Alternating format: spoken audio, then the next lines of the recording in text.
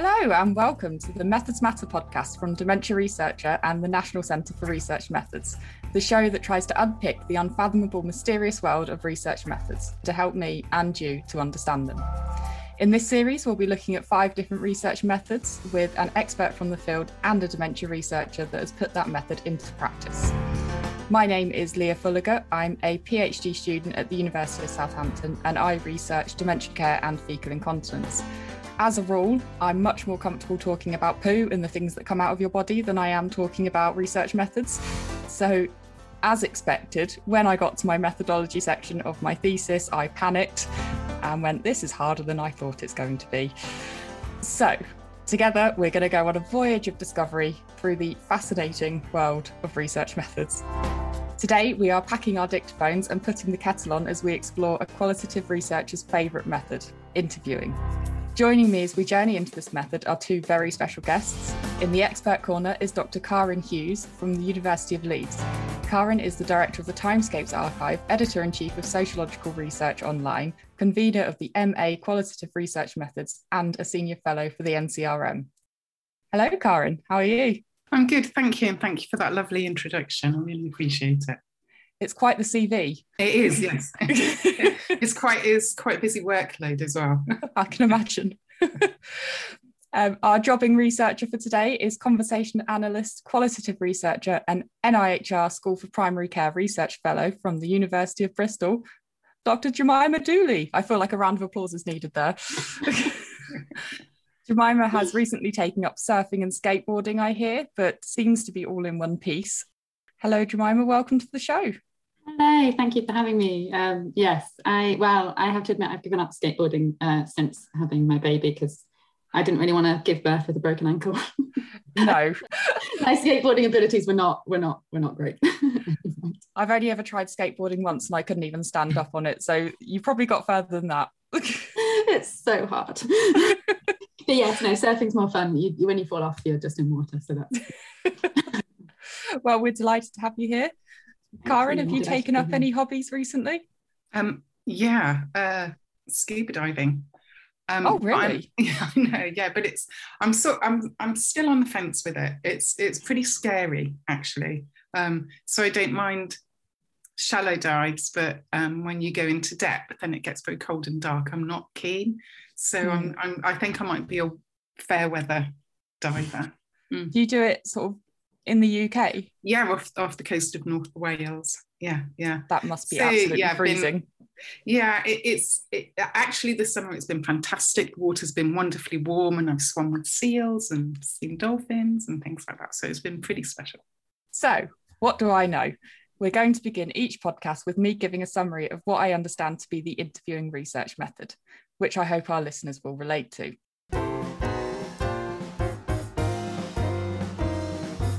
So when I think of interviewing, I'm imagining asking a series of open-ended questions to someone living with dementia, asking them about their life, their symptoms, and how they feel as required by the study. I imagine interviewing to be more of an explorative method. So you're sort of looking for a wide range of data rather than specific points and then analysing the results. Oxford bibliographies say that interviewing methodology is perhaps the oldest of all social science methodologies.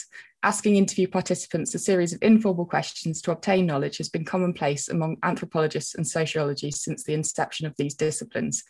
Although sociologists have been carrying out interview-based research for some time, it was the work of Barney Glaser and Anselm Strauss from Chicago that pioneered the integration of qualitative interviews into their field studies and subsequently developed the grounded theory approach to qualitative data analysis.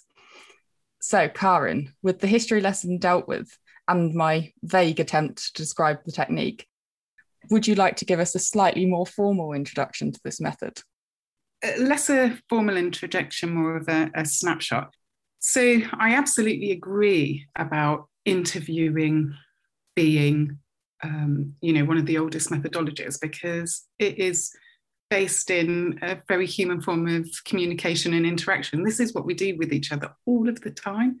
So, you get up in the morning and you say, how was your night? How did you sleep? Or I'm feeling like this because, so it just is in conversation. We ask each other's questions and we provide explanations. And that is, if you like, at the heart of what an interview is. I think in the social sciences and in sociology in particular, which is obviously my background, there was a moment, and it coincided with a whole series of socio-political developments in sociology and in sociology itself. So it was this move from large-scale say social mobility studies or those large scale forms of investigation to understand social trends and social change, to beginning to engage with the questions of, well, why are these trends occurring? Why are people doing the things that they're doing?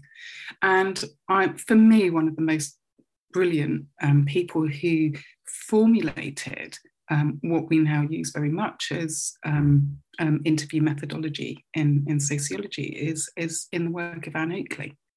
And Anne Oakley was interviewing, she was saying, well, okay, all of these things about social mobility, there was keeps taking men as the head of the household. And, they're looking at all of these sorts of, they were seeing family works in these ways. And so and when I said earlier about coinciding with various other socio-political trends, that this was with the rise of feminism and a more concerted engagement with the experiences of women. So how and why and what were women doing in ways that produced particular forms of social trend. So Anne Oakley conducted interviews about experiences of motherhood, about their experiences of housework and things like that. And of course, what she was doing was engaging with these big sociological questions around the reproduction of labour and the reproduction of families and the reproduction of society in and of itself. And her position was these had been treated as very much marginal sorts of questions. And she was like, no. And one of the points that she made was that actually women very much appreciated talking about their experiences. So Jennifer Mason, whose work I draw on, and she's written seminal texts on research methodology, and I recommend her to my students all the time. She talked about research interviews as conversations with a purpose. That was her pithy summary of what is an interview. But she also went on to talk about qualitative research methodology more generally, and obviously we're talking about I'm talking about qualitative interviews here, as conversations with a purpose, in ways that matter, about things that matter. So it's interesting that it's a sort of traditionally feminist or female method. Yeah, so Henry Mayhew, he wrote London Labour and the London Poor, and for me, I think it's one of the first very rich ethnographers in, these social studies sorts of canon. But he also, prior to that, his breakthrough text and research was on cholera districts, so districts in London that had experienced cholera outbreaks and epidemics.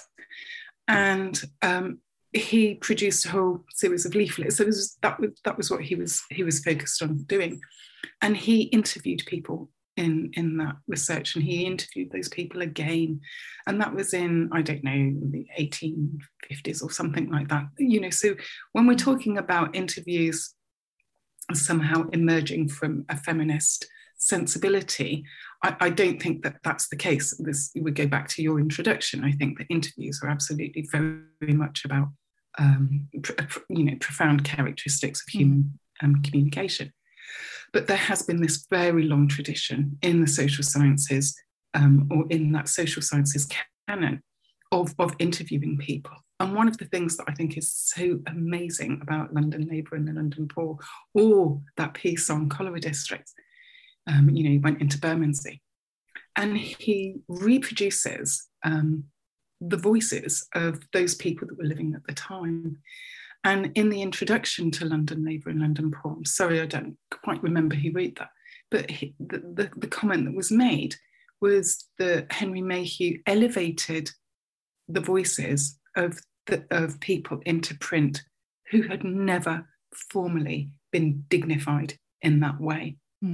So for me, one of the most powerful aspects of qualitative methodology is this ability to allow people to to a certain degree, speak for themselves. And those voices bring, I think, research very much alive.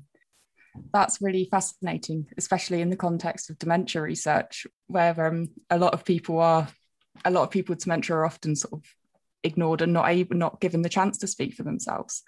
Jemima, I'll bring you into the conversation. Can you tell us how this, has this appeared in your research and in your experience? Yeah, no, definitely. So I've used interviews in sort of various different ways in terms of, sort of exploring how people with dementia experience care. So I'm interested in sort of post-diagnosis care and particularly sort of communication aspects of care. So I've sort of used interviews alongside other methods to explore people's experiences of communication with people with dementia and carers. And I've also done sort of several other kind of interview studies with clinicians and other types of patients as well. It's just such a powerful method, exactly what you're saying, and exactly what you were saying, Leah, in terms of like giving the voice to people. And even not that long ago in dementia research, interviews were always conducted with the carers, or always conducted, with informants that were seen as the able to give the voice to people with dementia. But I think we're starting to realise more and more that by adapting methodologies, we can include people with dementia, even in when their condition gets more sort of severe. How is that? How do you prepare for that? It sounds impossible. I think that's the kind of key, sort of learning that I've had through all the different projects that I've worked on, is that you obviously in research, you have a research question that you want to answer. But I think it's very, especially in early career research, you redo all the reading and you think, this is how I'm going to answer it. This is my plan. I'm going to go in, it's going to be like this. I have a script. I have, what I'm going to do. This is my topic guide. I'm going to put the audio recorder down. We're going to sit opposite a table and bash out these topics. And actually that's not sort of reality. And you have to think, well, I can prepare as much as I can prepare, but then I'm going to sort of go with the flow and see what happens. And I think especially with dementia and with the older population, you've got to realize you're slotting into someone's life. You're going to be there for sort of half an hour just talking to them. And there's lots of other things that they're experiencing and are going on. And you've got to capture that, and you've got to capture what you've got to honour what their perspectives are. And it might be different from what your original sort of bullet pointed plan of what you're going to talk about was, but that's kind of, how you adapt really. And so I suppose that's not helpful for people who like to plan and prepare. So I guess my way of planning and preparing is that I think, right, this is what I want to do. I'll do a few interviews and see how it goes. And there may be things that I might want to change as I've sort of gone on, and I've thought, it's helpful for people with dementia, for example, to have prompts. This might be something to talk about later, so to help prompt people's memory. So quite recently for my fellowship, I thought, right, I'm going to take a video recorded some consultations. I'm going to take it for the interviews, and I'll be able to say, look at this part of the recording. What did you feel here? And then the first 3 interviews, the people were just like, oh, I don't want to watch video. Why have you got your laptop out? They all happened to be men in their kind of 80s, 90s. They weren't interested in laptops. They weren't interested in recordings. They weren't, they just wanted to chat. And I thought, I panicked. I thought, well, that's what I said I'd do. I said I'd do these video assisted interviews. And then I thought, actually, it doesn't matter. I'm still capturing their experiences.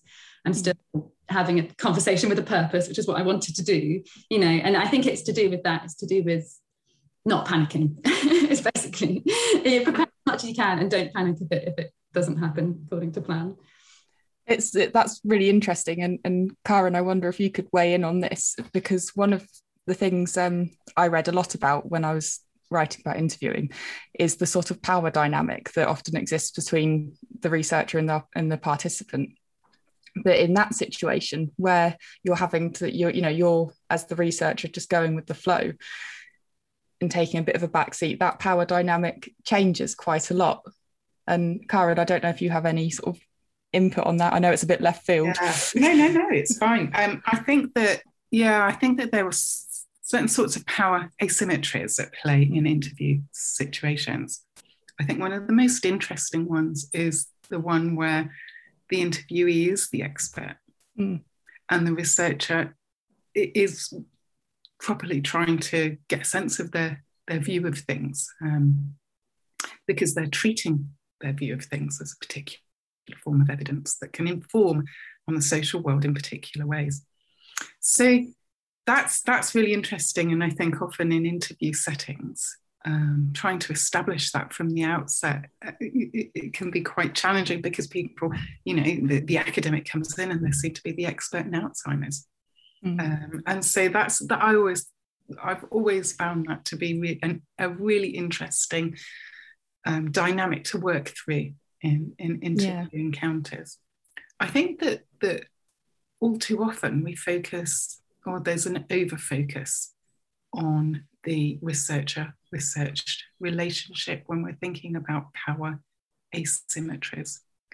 One of the things that I found in research that I've been associated in is that participants, we're very concerned with things like coercion, and the idea that people can be coerced to say more than they want to say, or that we're taking their stories away from them and we're reappropriating them in order to serve our own ends. I think that these are important questions. I think that these are important ethical concerns that we do absolutely have to address within the researcher-researched relationship.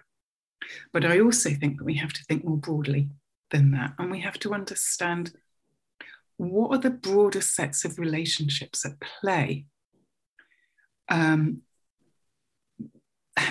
how do they constrain or enable, how do they affect the relationships, the researcher-research relationships, because we're never one-on-one. We're always, in interpersonal encounters, but that we're always part of much broader social relational networks. And you mentioned earlier, I think it was you, Jemima, you mentioned about people originally, it was only their carers that were interviewed, and people with dementia seemed to be, not having the capacity, for example, to talk about their own experience. And so it's those broader sets of relationships, I think, that also form part of the research encounter. So thinking through the power asymmetries, not only in the research-research relationship, but also the actual doing of the research, which relationships, when, through whom, how, what was needed. That not only allows us to engage with ethical reflection on power asymmetries, but that also provides additional empirical insight into the lived circumstances of the people with whom we are researching. And that's quite, it's easy to say, it's sometimes quite complex for people to work through. Something that I struggled with in one of my first sort of big interview studies with people with dementia, which was, I'm in my PhD, where I was exploring how people were told that they had dementia. So I video recorded the diagnosis consultation and interviewed people under a week later about their experience. And they'd just been told they had dementia in a memory clinic kind of hospital setting. And then I went to visit them at home sort of 4 or 5 days later. I'd met them for the first time in that hospital, said I'm a researcher and then I went and visited them at home. And a lot of the time they thought that I was there to help them with dementia, with their care, where they had questions about their diagnosis. And I had to sort of keep saying, oh, no, that's not me. I'm not that person. You'll get another appointment at some point, but that was one of the big challenges I had in that study, was that they didn't see who I was. They saw me as a medical person because they met me in a hospital. And that created a different power thing. I sort of learned as I went along to be very clear about who I was and how I wasn't an expert and how I wanted to chat about how they felt. But it was, you had to really think about that at the start. And I'm sure that affected the answers they were giving me as well. Yeah, so just to say on that point, Andrea Holomots has written some really interesting stuff about her experiences in research with people people with learning disabilities who are also sexual offenders, and she's interviewed them in their institutional setting, and that has been something that she's found repeatedly. Absolutely, and it's very much about context as well. That's absolutely fascinating. So now we've had a good discussion about what this method is and the trials, tribulations and considerations that we need to have going into it.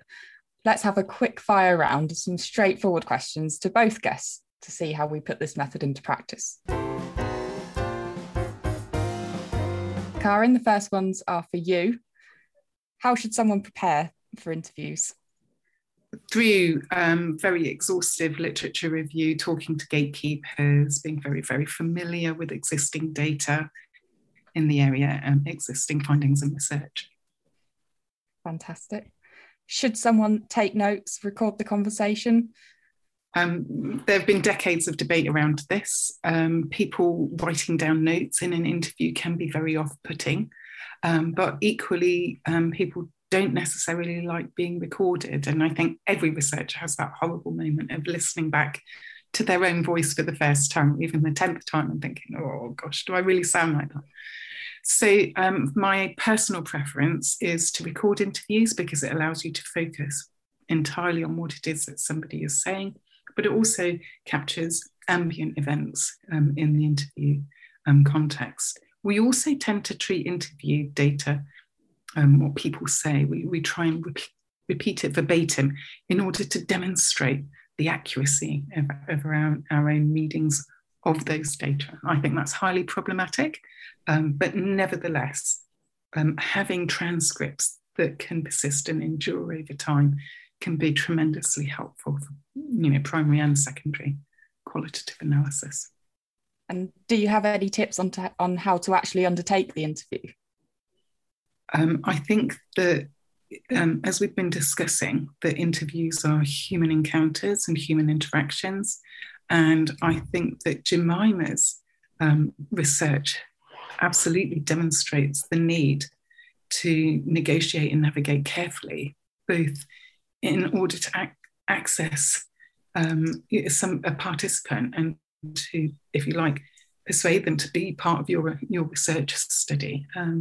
I think that these are long processes. And so in terms of, preparing an interview or preparing for an interview, I think this is very much dependent on who it is you're interviewing. How do you keep the participant on track and focused? I personally only have about 6 questions, and I don't have many prompts either.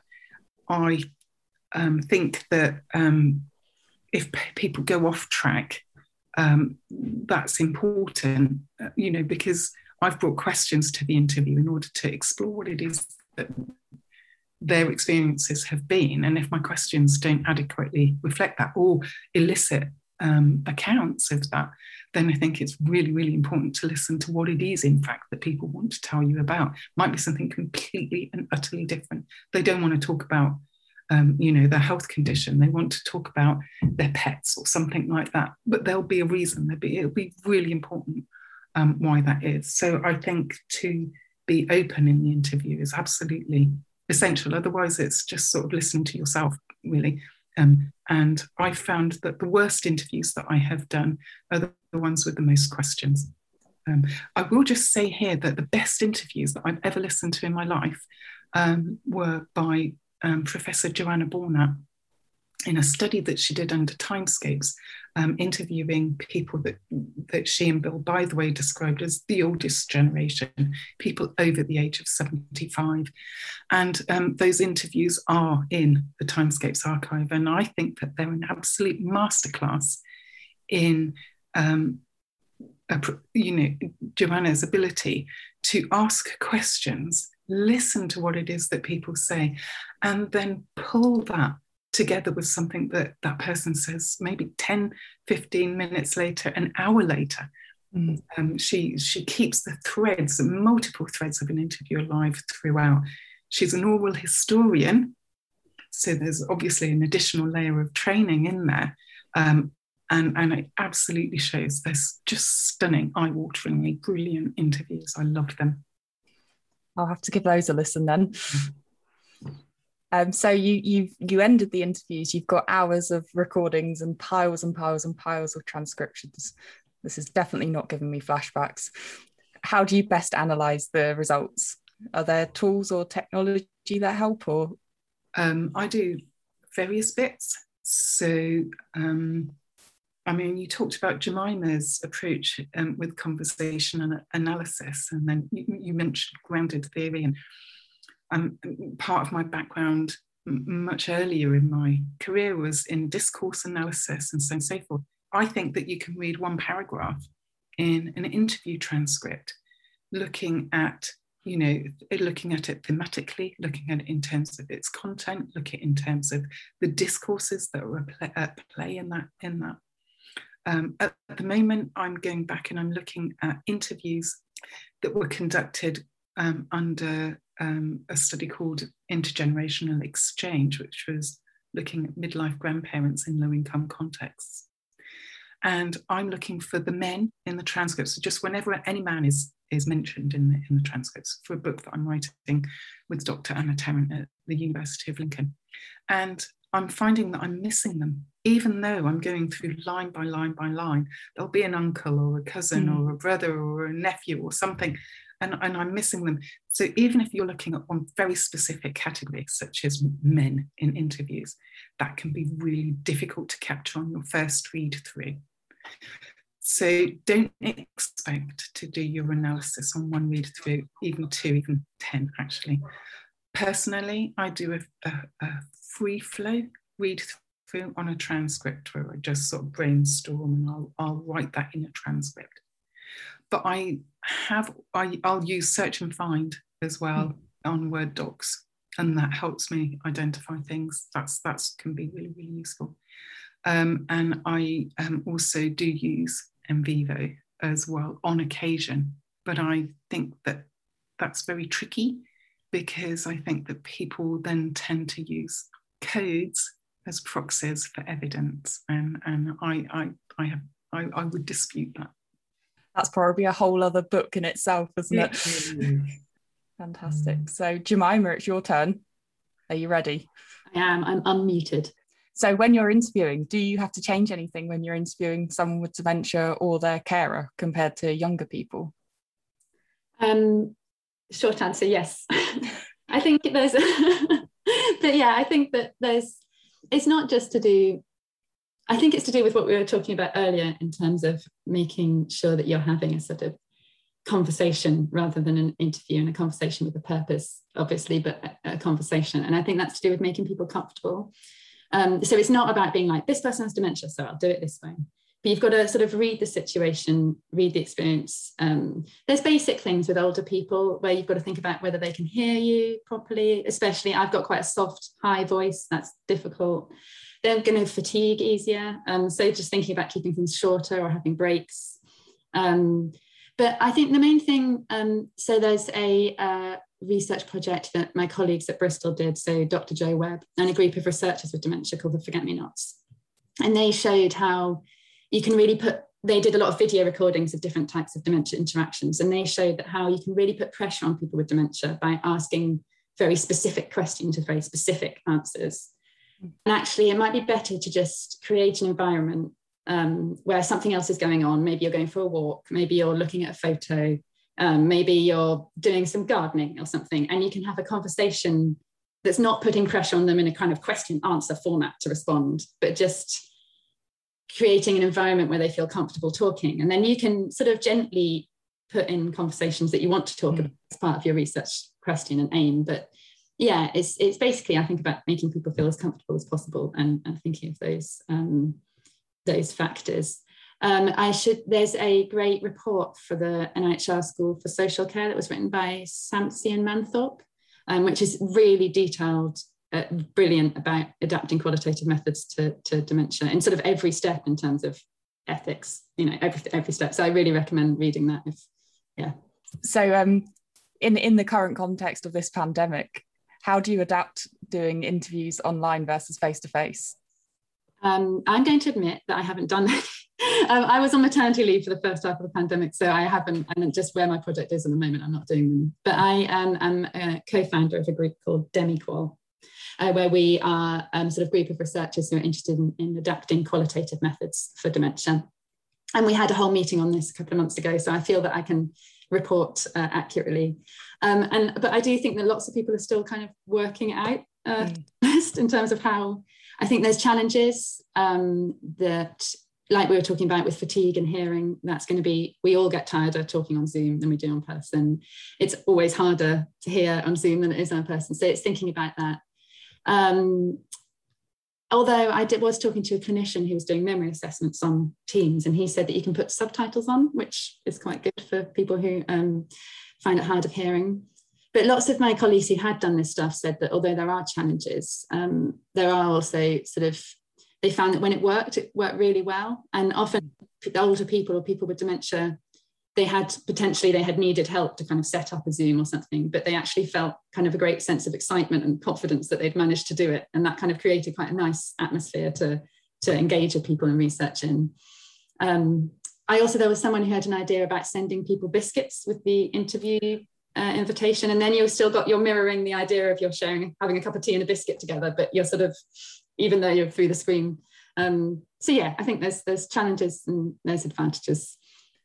I really like the idea of being sent biscuits. And so I'll go for the last question. How do you decide how many people to interview? This is the question the qualitative researcher always has to anything. Try and be sure. Traditionally, or not traditionally even, what is always used is a term called data saturation, which is this idea that you interview people until you're not getting any new data. There's various problems with that because it assumes that you're doing the analysis perfectly alongside your interviews, which you might not be. It also is very based in kind of commonly used theories of qualitative analysis, such as thematic analysis or grounded theory, which are looking at themes, which not all qualitative research approaches things in that way.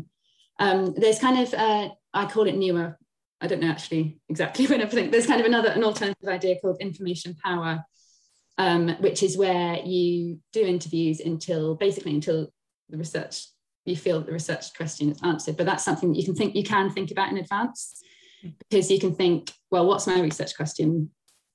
Who do I need to talk to answer it, ideally? So you could think, I'm trying to find out what people's experiences of a year post-diagnosis is. I want, as part of my research, to get a diverse group. So I want to talk to younger people with dementia, older people with dementia, people from different backgrounds. And then you think, maybe I want, I don't know, 5 to 10. I'll start off with 5 from each of these groups. So that'll be the sample. There's things you can work this out, I think. And then the other thing to think about is, I think you've just got to be flexible and adaptable, like lots of qualitative research is. But, so you don't want to say, I'm definitely doing 20 qualitative interviews, and then you find the first 5 tank, as I said earlier, and then you think, well, I've only got 15 good ones. So you want to think, well, actually, no, I'll keep going. It's a sort of reflexive process, an adaptive process, and luckily, people who understand qualitative research understand that. So it's not like quant, where you've got to say, I'm doing this exact number for this reason. It's just, you've just got to be aware of your research question, aware of your participants, you just want to make sure you answer the question and honour people's voices. I genuinely am feeling so much better about my research. I really do wish I'd had this conversation 3 years ago. You've clearly been doing all the right things. Kari, yeah? Can I come in on this as well? Yeah. I think that people really do get a little bit wound up by this question of how many interviews is enough. And Professor Ros Edwards, University of Southampton, has written on this, and a number of other people have as well. So it might be worth going and having a look at those. One of the things that I would say is that there's quite a problematic assumption that's built into those sorts of questions. And I think that does come from quite a quantsy perspective, which is that it's only in the fieldwork that we're going to find our answers. But we know that that's not the only data that we're using on or drawing upon. So for me, I don't think an interview is ever exhausted. I just don't think so, but then you'll expect to hear that from me as someone who's very passionate about qualitative secondary analysis. And in terms of interviews being enough, I love your answer, Jemima, about how might our data help to support us address these sorts of questions. I hope that's helpful. And I also want to reassure people that even if you only get one interview in your PhD and everything else fails, that'll tell you something. And there will be other data out there. There will be some other way of researching it. Don't worry. I think that's probably the best bit of advice for any PhD student. Just don't panic. No. If you can't get interviews for something, there'll be some online forum, and that's, there'll be data there. There will be data in, the UK Data Archive. That they've got mountains of data. There will be data. There will be something that you can use in order to think through your research question. Brilliant. So let's think, what have we learned so far? We've learned that we have a new favourite phrase, which is a conversation with purpose. So what else have we learned? We've learned to, well, I think the biggest thing I would take away from this actually is to relax a bit. And the idea of just sort of being, like you say, being reflexive, and sort of you can plan for every eventuality, but in reality, you just have to go with the flow and take each minute and moment as it comes. And I think that's quite a important takeaway from that. So in this final part of the show, we're going to discuss the common pitfalls, challenges, and how to avoid them.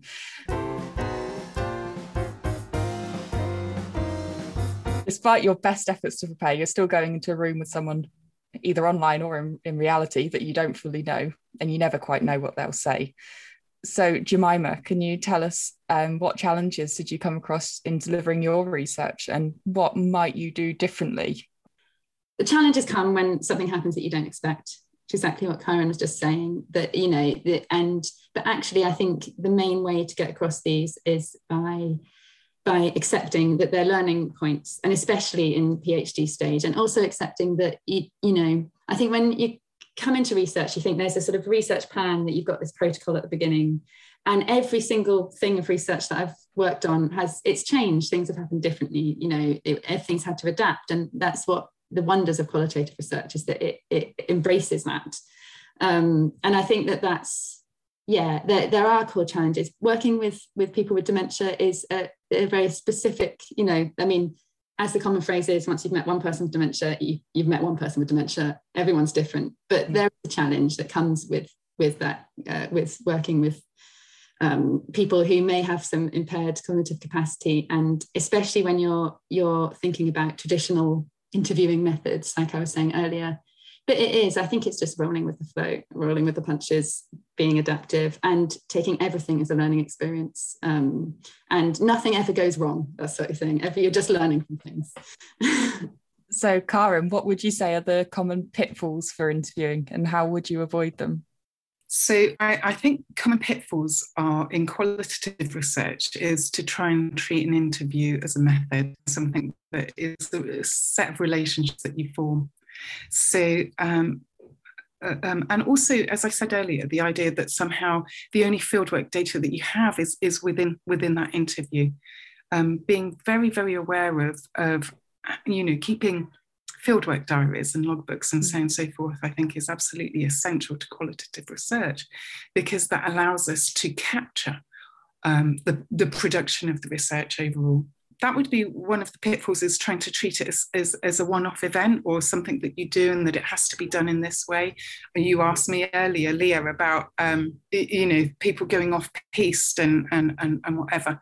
Don't panic before the interview, don't panic in the interview, and don't panic after. These are human interactions. These are human relations. These are part of the social world. This is not something that's happening somehow external to real life, or external. They're unusual. They're fabricated in very particular ways, but nevertheless, they are part of our ongoing lives. So don't panic. That would be the second one. I think the other one is assumptions about technology. Major pitfall. The biggest mistake, or the biggest error that I've come across are interviews not recording, and people they just absolutely lose it when that happens. Again, don't panic. Sit down and make a record as detailed as you can of the interview.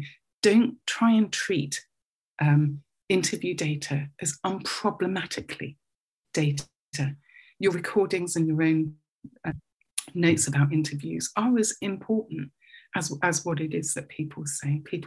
What people say isn't just a direct form of evidence. You will always be treating it analytically in very particular ways.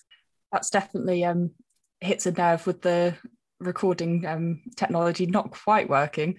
Whenever I've done interviews, I've had a almost compulsive need to test all of my equipment before we start and make sure it's all recording perfectly. Yes, all sound advice. So in this final segment, I'm going to give our expert Karen 1 minute to tell our listeners what they should go away and read to further their knowledge on this method. So Karen, over to you. So I mentioned earlier Anne Oakley's work. I would absolutely go away and just read all of it that you can get hold of. I would read the books by Jennifer Mason. Her work is immaculately written, absolutely brilliant. But I finally would encourage you to go away and read as many interviews as you can. Go and have a look at who other people's interviews. I think that I learned so much, for example, from Joanna Bornat's interviews. The techniques are absolutely stellar. So go and have a look at some interviews. This has been a really good and really interesting first episode, and I really thank you both for coming to this. I've learned so much, and it's just been fascinating. I hope you've both enjoyed it, and I'm sure our listeners will too. I have, thank you. Good. I have. It's been lovely to hear about your work. It's been really great. So if listeners want to know more about the interviewing method, about the NCRM Dementia Researcher and our guests today, you will find all the links in the text that came with the show. And remember, if you found this useful and learned some stuff, then please share this podcast with your friends or leave a review online. Make sure to subscribe to the Dementia Researcher podcast in your favourite podcast app so you never miss an episode. But all that's left for me, really, as I wrap up my interview, is to say again a huge thank you to our guests. We've had the wonderfully helpful Dr. Jemima Dooley sharing her experiences, and in the expert corner we've had the miraculous Dr. Karen Hughes. Thank you both. It has been an absolute pleasure. So we will be back tomorrow, continuing on our journey as part of the Research Methods Festival, where I'll be joined by Dr. David Griffiths and Dr. Anne Nicole Casey discussing social network analysis, which I must say is nothing to do with Facebook or Twitter.